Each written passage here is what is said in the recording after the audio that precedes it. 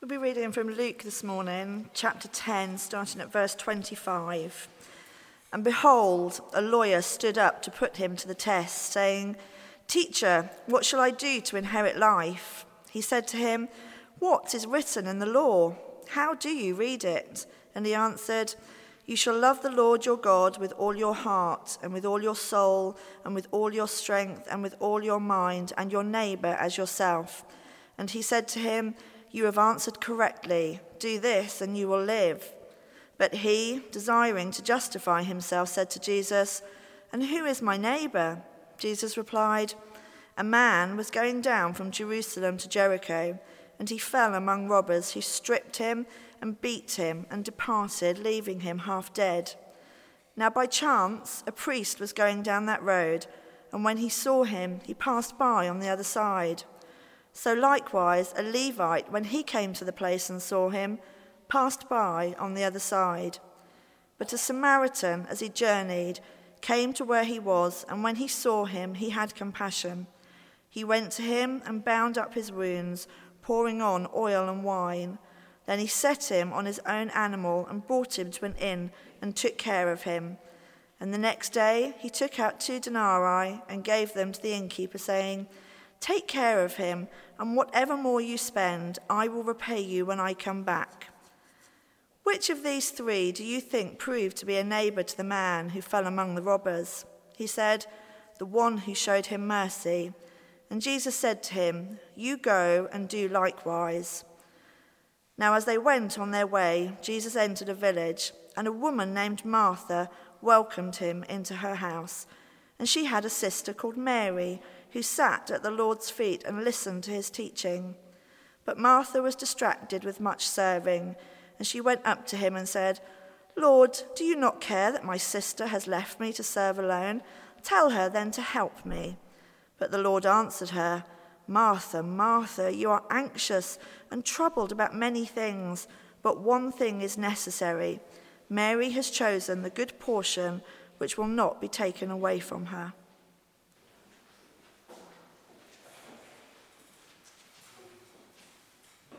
So I was just getting mic'd up there, and I'm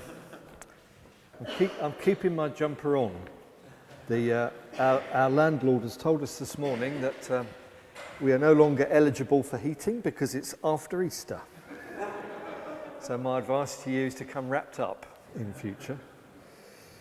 Now, I've never preached with glasses before, so these things will come on and off at regular intervals. Try not to be distracted. I'm glad Rob prayed for Michelle and the family, and we must continue to do so. One of the things that has struck me in recent weeks has been the finality and the awfulness of death. Several celebrities have died in recent months: David Bowie, Ronnie Corbett, others.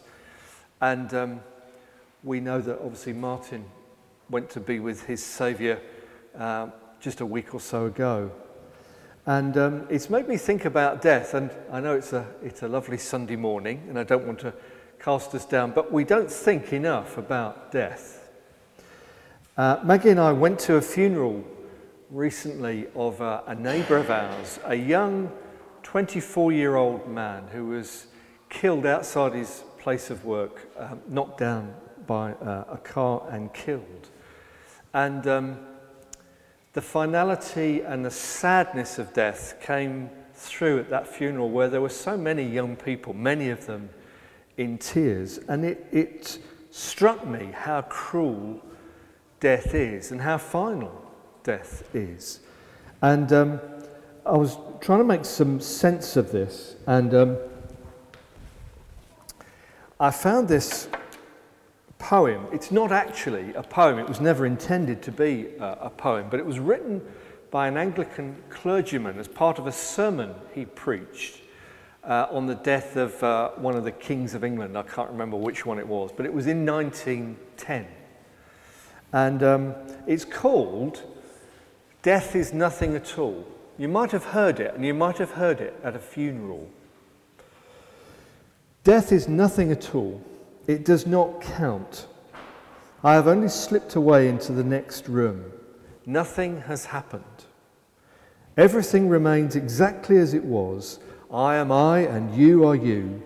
And the old life we lived so fondly together is untouched, unchanged.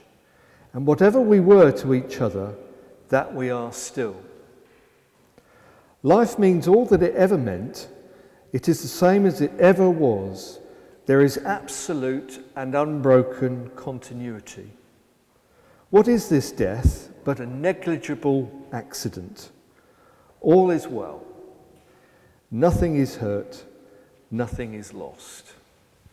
Now, I don't know what you think about that poem or that part of a sermon that was preached on that particular day, but it's a lie. If you've known a member of your family die, somebody who's close to you, you recognise that it's a great disruption, isn't it? And you live with the memory of that person, and sometimes those memories are lovely. But death is an awful thing, and the worst thing that has ever come into this world. And the Christian message is that death has come in because of our sin. So serious is our sin that death has come into the world, and every single one of us is going to die. We are all subject to death. But the great message of the Christian faith is that Jesus Christ has died on the cross to liberate us from the power of death. And he rose again on the third day and is now in heaven, waiting for us to join him there. And therefore we need fear death no longer. Death doesn't have any power or strength over us. Its sting is gone. So when we come to this story, we need to bear that context in mind, because you won't often, as you listen to the radio, as you go on social media, as you watch the television, you won't hear a lot about death. Death is embarrassing. It's something to be tucked away, not to be thought about or spoken of, because it's difficult to deal with. That's the way we deal with it in 21st century Britain. But in these days in which this story was set, it was very real. Death came to people much younger in life. You'd very, very rarely see somebody get to 70. And children died a lot. Death was around every time. So when this lawyer comes to test Jesus with this question, "Teacher, what must I do to inherit eternal life?" It was a real question. And it was a question that tortured and tormented everybody, because everybody knew somebody who had died. And this lawyer comes to test Jesus, not realising, I suspect, that he was asking the central question of life. How can I obtain eternal, everlasting life that doesn't end, where death is defeated and I live forever? He was actually wanting to show off, as we see later in the story. Now, we've reached the end of Luke 10 in this series that we're having on the Gospel of Luke as we begin our church life together at Emmanuel. And this story, I want you to know, is intended to be part of a two-part answer to the question. It's a bit unfortunate that the end of the chapter got truncated on the printed version. But if you've got your Bible with you, it does go through to the end of verse 43, and we will cover that, don't worry. It does seem to get cut off in our version, but don't worry about that. The scholars agree that the two stories that we have here in the second half of Luke 10 belong together, even though they may not seem to at first glance. The truths they teach are complementary, and they're two sides of the same coin. So back to this story. Let's read it very quickly. So this expert in the law, he's a theologian, he's a teacher, he's a clever guy, stands up to test Jesus. "Teacher, what must I do to inherit eternal life?" And Jesus, as so often, you'll notice as you read the Gospels, doesn't directly answer the question. He answers it obliquely in getting this man to think more about the kind of question he's asking. So he says, what's written in the law? How do you read it? And the man says, quite a clever answer actually, a very correct theological answer. Love the Lord your God with all your heart and with all your soul and with all your strength and with all your mind, and love your neighbour as yourself. Now that's a conflation of Deuteronomy chapter 6 verse 5 and Leviticus 19 verse 18. I know you knew all that. Very simple. It's a very good answer, a very clear answer, but it's quite simple. Love God perfectly and treat others as you would treat yourself. And it's a great answer. Love God perfectly and treat others as you would treat yourself. I asked Daniel Sinclair this morning if he'd ever read The Water Babies.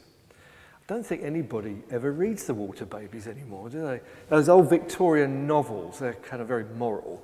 They're kind of faded away from the GCSE syllabus, I suspect. And The Water Babies was written by a Victorian gentleman called Charles Kingsley.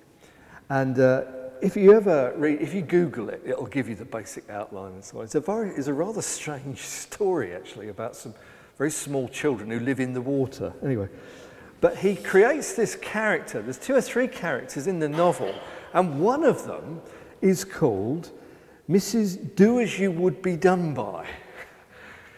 You can tell it's Victorian because it's very moral.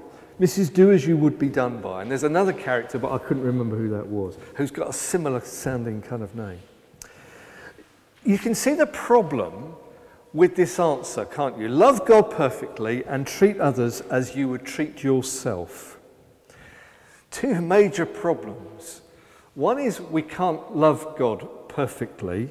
And secondly, you only have to read the history of the world to know that treating others as we would treat ourselves is very far from the human agenda. I don't know whether you've read this week. I was shocked by this story of these 2 teenage girls who killed this vulnerable woman in Hartlepool. It's actually a very shocking story. And somebody said to me at work this week, they said, actually, it's a story to which we're becoming almost immune because of the horrors that we pick up through the media every single day. Last night, 100 people in India died in a fire in a Hindu temple. As we go to bed tonight, you can be almost sure that the news will have something on it tonight which will be death, which will involve death and the finality of death. So, there are problems with this answer, even though it's quite a correct answer.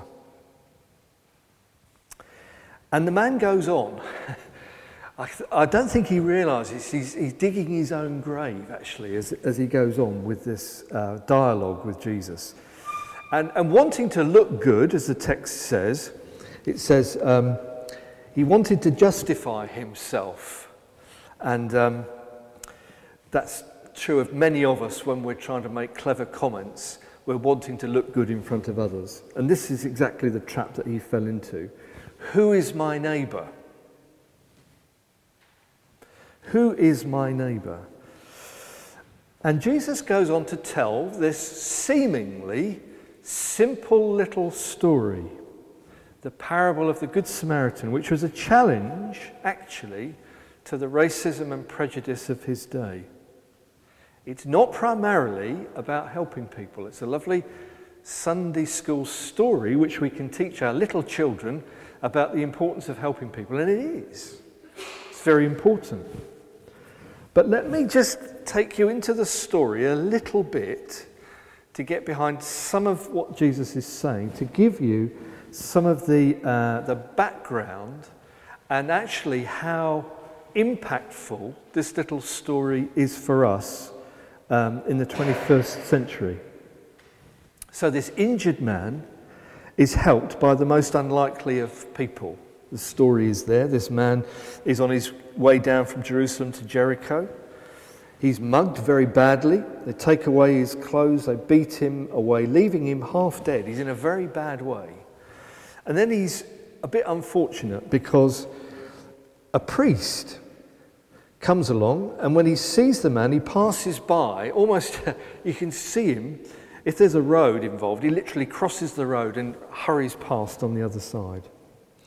And then a Levite, somebody who serves in the temple, who also is very religious, comes upon the scene and passes by on the other side. Now, the point of the next person is the point of the story. The third man who comes along, who helps this man, is a Samaritan, who is a hated enemy of the Jews. Now, the history goes back a long way. It's a bit like the history of the various warring factions in Yugoslavia, the Serbs, the Croats, and so on. History went back, and there's hatred involved on each side. Samaritans hated Jews, Jews hated Samaritans. Think for a moment. Put yourself in the shoes of the Samaritan. Let me just take you into... You come across this scene. You come across this badly injured stranger, this naked man lying in the road who's obviously been very badly assaulted. At least 4 objections certainly come into my mind, might come into your mind as you come into this scene. The first objection is this: if I linger here, the robbers are going to do the same to me. Do I really want that? The second objection is, if I start helping him, and then someone comes along, they'll think I did it. After all, I'm a Samaritan. They'd lock me up and throw away the key. Thirdly, if I stop and help this guy, it's going to cost me time, effort, and money. I just can't afford those at the moment. Fourthly, now remember, you're a Samaritan. I'm a Samaritan. What will my people think of me for helping one of our hated enemies? Now, you can probably think of more, but those were the kind of 4 objections that I thought of as I find myself in my mind coming across this terrible scene. There's lots of reasons to pass by on the other side. And here's something I stumbled upon, which is worth repeating, I think, that the reasons to pass by on the other side will always outnumber the reasons for becoming involved. I'll say that again, it's worth repeating. The reasons to pass by on the other side will always outnumber the reasons for becoming involved. Let me tell you a story. It's a story that you might know. There was a young man, 28-year-old man, in 1938 called Nick Winton. Now, he was a very successful young man. He'd left school without any formal qualifications, actually, but he went into banking and he was doing very well. And in the winter of 1938, in December 1938, he and his mate were going to go skiing. Now, skiing in 1938 was not something that the average Brit would do. It was the privilege of the very few. He was one of the elite. And he was going to go skiing with his friend, but his friend rang him up, again, to have a telephone in 1938. I mean, we all carry, here's mine, you know. But the telephone in 1938 was quite something, if you had one in your house. And his friend rang him up and he said, look, Nick, rather than going skiing, I'd like us to do something else. And he said, well, what do you want? He said, well, actually, he said, I've heard about these Jewish people who are wanting to leave Czechoslovakia. Hundreds of families are queuing up in Prague to try to be processed to leave the German Reich. Now, in 1938, the historians amongst you will know that the Germans invaded, basically, Czechoslovakia. And we also know that wherever they started to increase their influence in the countries around them, the Jewish people would very soon be persecuted. And it was already happening at the end of 1938. And hundreds of Jewish people and their children were coming into Prague and into other areas of Czechoslovakia in the border areas to try to escape, but they couldn't. These two young guys, Nick Winton and his friend, went to Prague and they stayed there for 3 weeks. And they started an organisation I still can't find the name of, but they started this little organisation to liaise with the German authorities to get Czech Jewish children out of the German Reich, and they would come through Holland into Britain. It's a fascinating story. They tried, Nick Winton, in fact, worked from home. He got his mother involved, he got his friends involved, and he formed this little organisation to try to get Jewish children out of Czechoslovakia. The idea being that these Jewish children would have to come on their own, some of them babes in arms, and effectively they would be fostered by British families. And he wrote articles in this British magazine, which was had a large circulation, and he would put an advert in it. Can you take these children? Now, in order to foster these children, you would have to put up £50, which again, in those days was quite a lot of money. And he saved 669 Jewish children. He got them out. The sad thing was that on the very last day before the borders were sealed in 1939, just as the war started, there were 250 Jewish children on a train in Prague that couldn't get out. And almost all of those children died during the war. He's known as the British Schindler. Nick Winton went on to be Sir Nicholas Winton, and he died last year at the age of 105. Almost nobody, even now, knows about him. So, is that how you inherit eternal life? Because Jesus says, go and do likewise. He tells this story about the Good Samaritan, and he says to the man, go and do likewise. Is that the answer to the question, what must I do to inherit eternal life? Well, you'd be forgiven for thinking if that was the answer. And I believe that many sections of the Christian church have fallen into that trap because they say, and if you went to many other churches in our country today, you would hear this basic message: be moral, be upright, help people, and that is the way God will accept you and you'll get eternal life. But this is why it's so important to recognise that there's a little story coming after this one, which is linked with this first story, which actually gives you the second side of the coin, and which gives you the answer to the question, the proper answer to the question, what must I do to inherit eternal life? So let's look at that story. It's very, very unfortunately got cut off at verse 41. I'm really cross about that, and we'll be having words with David Moss. Now, chapter 10, 38 to 42. I'll just read those very quickly. Jesus and his disciples were on their way, and he comes to this village, it's called Bethany, where a woman called Martha opened her home to him. She had a sister called Mary, who sat at the Lord's feet listening to what he said.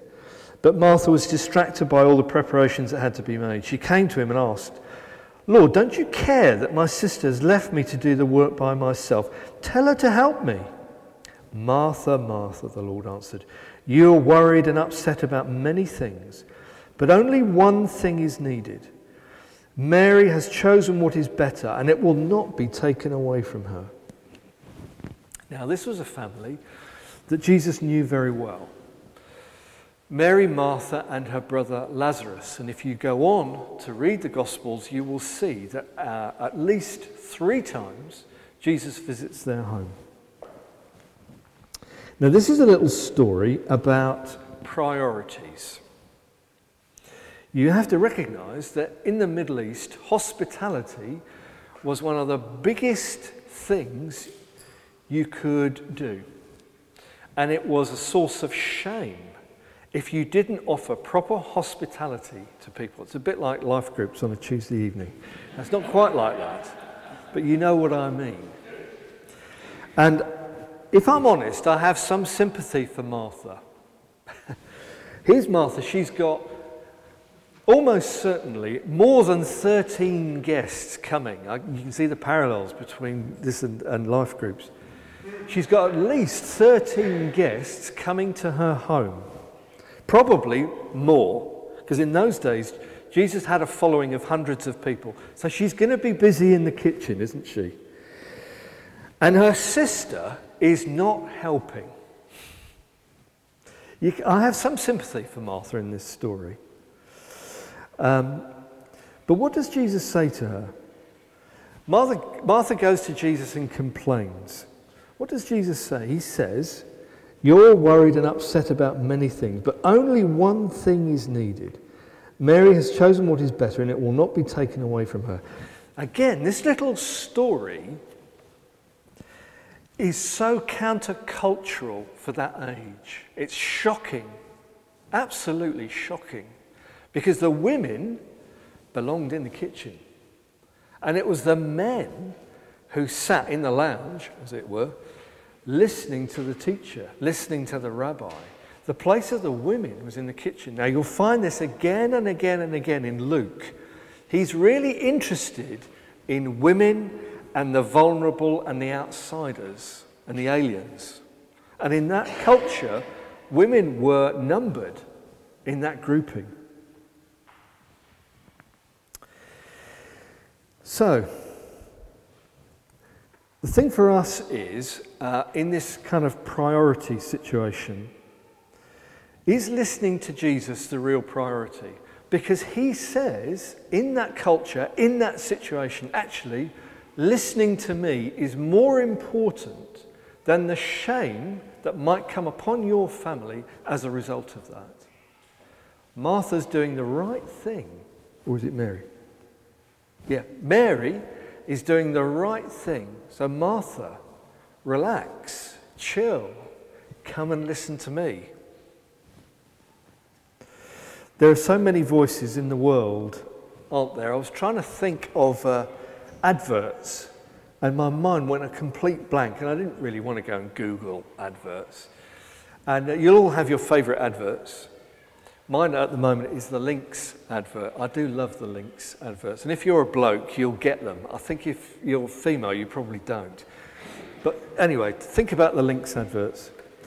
But there's so many adverts, and I couldn't think of very many. And the ones that I could think of were fairly old. Like the Chicken Tonight. Everybody knows about Chicken Tonight, don't they? There was also one that I could think of which was... has some associations which are not very good, but it stayed in my mind, and that is Clunk Click Every Trip. Green Cross Code. I can't remember what the Green Cross Code tells you to do, but I remember the Green Cross Code. You're worth it. A favourite of mine when I was managing quite a lot of people was the Nike one, Just Do It. And there are meta messages that we're all kind of hearing every day of our lives. The big messages: maximise your income, achieve the perfect work-life balance. That would be lovely, wouldn't it? Get a better car, better house, have a nice haircut, smell nice. All the kinds of things that are important in our 21st century culture. Jesus says, only one thing is needed. And sometimes it's helpful, isn't it, to get your priorities straight, because most of our lives is spent dealing with ephemeral issues, things that are really not that important. Getting up, cleaning your teeth, putting your clothes on. There are lots of details in life, but sometimes it's important to recognise that there is only one thing needed. And again, the shocking thing, the amazing thing, is that Jesus says, it's listening to me. That's the only thing, Martha, that you need to do, is listen to me. So whose voice, whose advice really matters to you so that you would mould your life around it? And here's a question for you. Do you structure your week so that you prioritise listening to the Saviour? So where are you on a Sunday morning? Well, you're here. Where are you on a Tuesday evening? And why is it that you come here? Is it to hear the voice of the Saviour? Because that's what Jesus says is the only really important thing in life. I have a favourite preacher who would quite often used to say, now here's the thing. Now here's the thing. And you knew at that moment that Bobby was coming to the kernel, the thing that really mattered, the substance, the elemental and fundamental truth of what he was trying to convey on a particular Sunday morning. Here's the thing. And here's the thing in this story. What must I do to inherit eternal life? Is it about helping people, being countercultural, putting my life on the line, putting up time and effort and money to support those who need my help? That's half the answer. The other half of the answer, the other side of the coin, the complementary truth, is that you have to listen to Jesus Christ.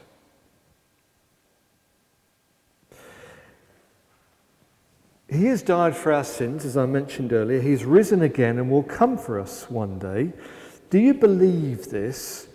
And is it at the centre of your life? Do you focus your life around? Do you mould your life around this? Is it at the very centre of your existence? So if you took away loads of other things, you'd be left with this. If you stripped away the house and the car, even the family, the money, the clothes, everything else that from time to time we find ourselves living for, what would be left? Would it be the kernel that really is you? Would it be your relationship with Jesus Christ? Because that's what he's saying here. The only thing that's important is listening to me. Finish with this. You may or may not know that Maggie and I are at the point where we're just about to finish The West Wing. It's taken us a while, and we get frustrated from time to time when our son is around in the house and we can't watch The West Wing because he wants to watch something else. And I mention that because it's got a link with what I'm going to say now. You'll see the link in a moment. I remember reading when Bill Clinton was president of the White House that he had a plaque made up that sat on his walnut desk in the Oval Office. And it was there to keep him centred on the big priority. It said, "It's the economy, stupid." It's the economy, stupid. Because there were so many other things that he had to think about, but this was the fundamental thing that he had to get right. If he didn't get this right, everything else would fall to pieces. It's the economy, stupid. And for you and me, it's about listening to Jesus and responding to him in a life that's centered around others. That's what these two little stories, what this passage is saying to us. It's a very simple message, actually, isn't it? But again, it's shocking, it's countercultural, because if you try to live like this in the 21st century in Britain, you will come up against some problems.